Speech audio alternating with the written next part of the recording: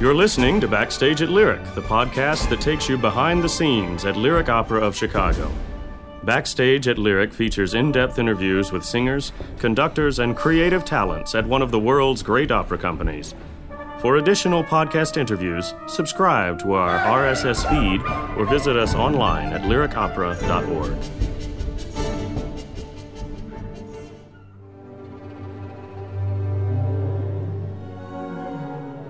Bass Peter Rose is backstage at Lyric. I think it's a fantastic piece, completely uplifting, and after the Act 3 play within a play, if that can't raise people's spirits and make them chuckle, then not much will, I don't think. Thank you for downloading this episode of Backstage at Lyric. I'm Roger Pines of Lyric Opera of Chicago. English bass Peter Rose has scored one success after another as Bottom in Britain's A Midsummer Night's Dream, which he's singing at Lyric this season. He's previously sung the role in 5 productions in 8 major venues, among them the Aix-en-Provence Festival, where he made his professional role debut, also the Met, Glyndebourne, Paris's Opéra Comique, and more. You can see him in the role on DVD in a performance recorded in Barcelona. He sings an enormous repertoire, from Osmin and Mozart's The Abduction from the Seraglio to the title role of Mussorgsky's Boris Godunov and Claggart in Britain's Billy Budd. I recently had the pleasure of speaking with Peter, but before we get to that conversation, here's a brief synopsis of A Midsummer Night's Dream.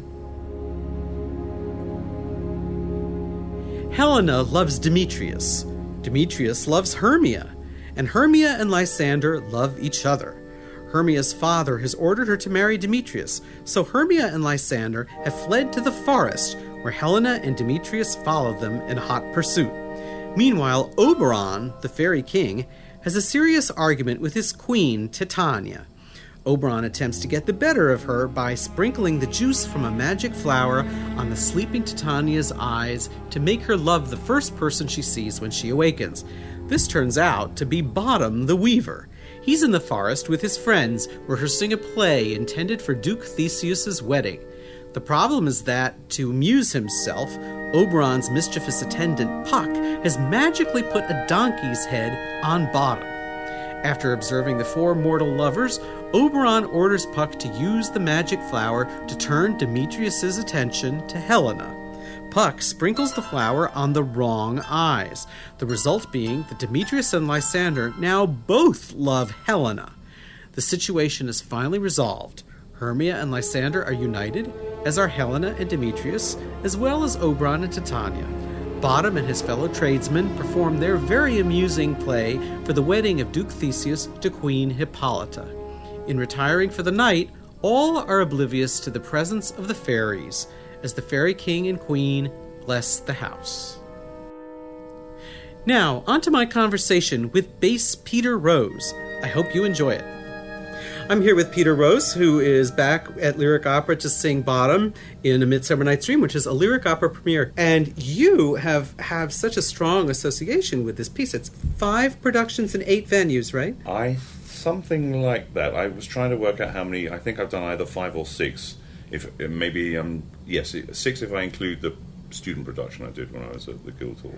What keeps you coming back to the role? I love the role. It's for me it's the best role in the piece. It's he's the guy that really Oberon and Titania are the sort of major players that determine what goes on, I guess. But we're in our little troupe of mechanicals. Bottom's the one that drives all the action and has the affair with Titania. It's a great acting role, great vocal role. It's a marvelous way of being very hammy without anyone complaining too much. The first time we talked about it, you said to me that the Midsummer Night's Dream, really is Bottom's dream. Well, I guess it is. I mean, he wakes up. I have had a dream. Was it a dream? Was it real? I mean, that's the question. But the person that has the experience with an otherworldly creature, i.e. Titania, is Bottom, and when he thinks, what happened? I thought I was a donkey. Was I? Isn't sure. Was it real? Was it a dream? So if there is a dream, I imagine that's it. It was his dream or non-dream. Now, We don't really know much about these guys. I mean, do you get a sense that they get together and do plays a lot?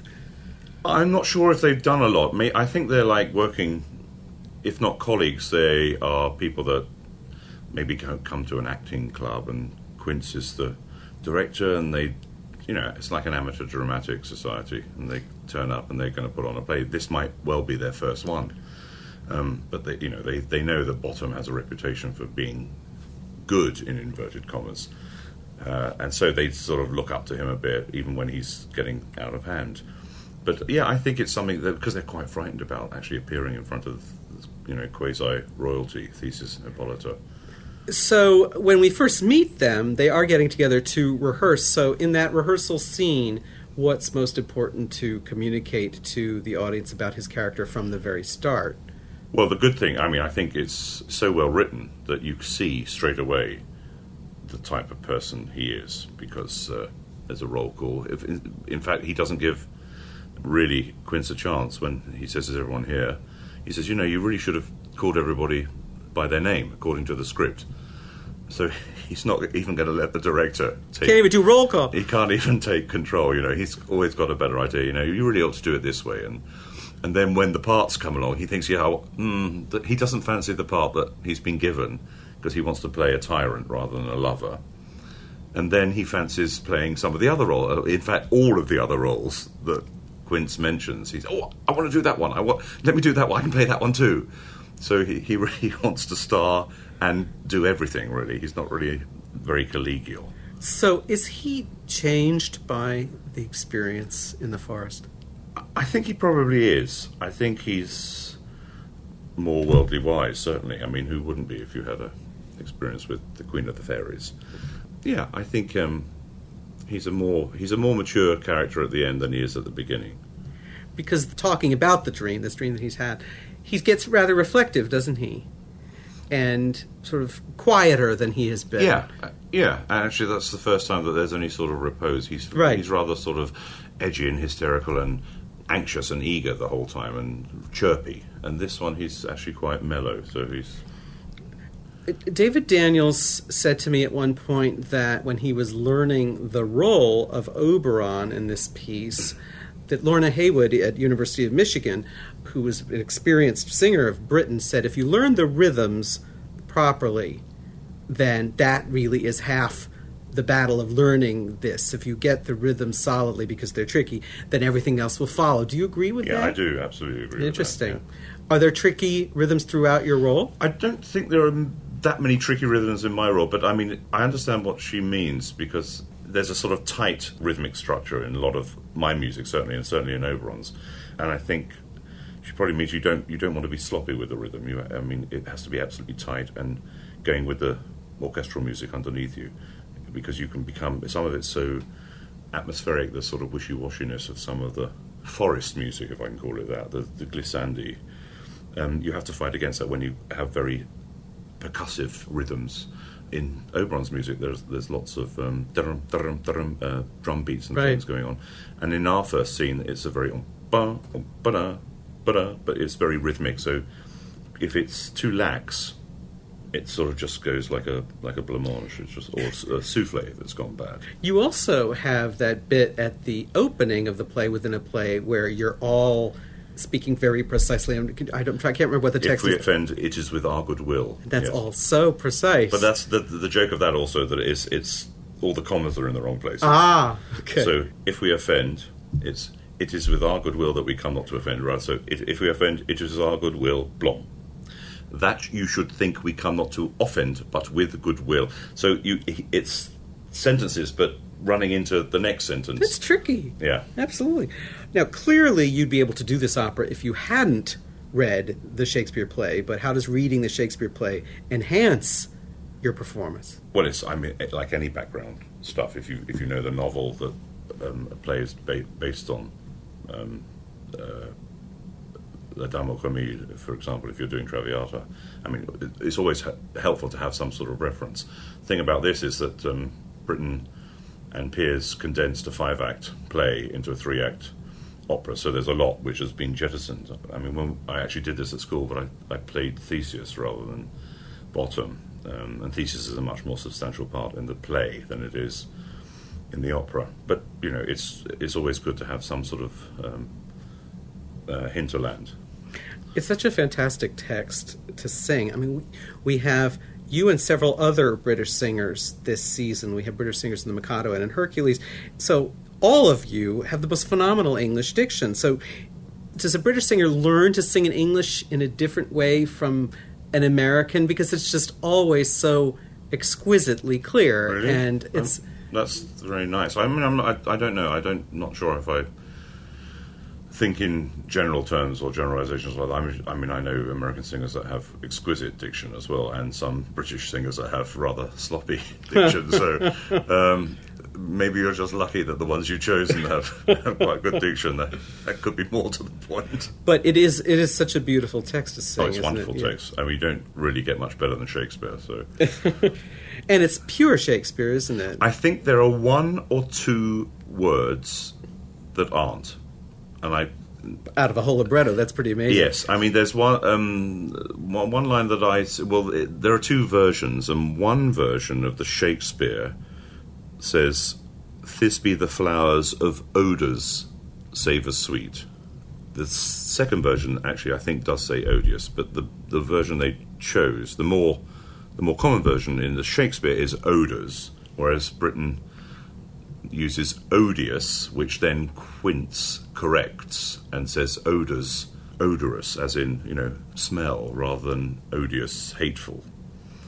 That's the only example I can think of, but I think when I did a production with Peter Hall at Glyndebourne, and I think he told me that there was another line that was not. So pure Shakespeare. 99.9% Shakespeare. The bulk of it is Shakespeare, yes. Now, of course, whenever one talks to anybody who plays bottom on stage or in the opera, one has to talk about how one deals with wearing a donkey's head. Yes. And you've had a bunch of donkey's heads in these various productions. So is it any different in our production from what you usually have? It is different in the fact that it's a sort of skeletal masks. It's not going to negatively impinge upon the sound. The sound comes out. I've worn hats that are basically donkey's masks. It's like putting a box on your head, and of course, if the mechanism doesn't work properly, opening the mouth, then it really is like singing with a box on your head. So the sound's not going anywhere. The good thing about this design is that it's just an open thing that suggests an animal. How does it stay on? We're still working on that. I just did it yesterday, and it wasn't as successful as we'd like it to be. So, What's easiest for you in wearing it as far as keeping it on? well, just keeping it, making it solid without actually having a strap that's going to strangle you, I think. Have you ever been in danger of having it fall off? There have been one or two scary moments in the past.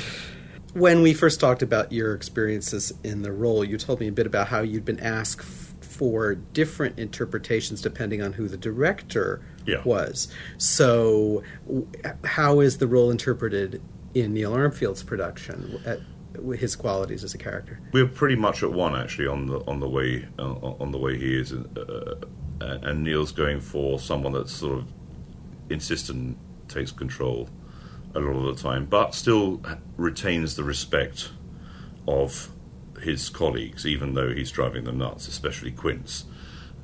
He puts up with a lot of his nonsense because he knows he's good at what, for an amateur, he's very good. He's a good amateur. He sucks a lot of the nonsense that is being thrown at him and just takes a deep breath and thinks, okay, I can just put up with this, but, it'll be worth it in the end. Right.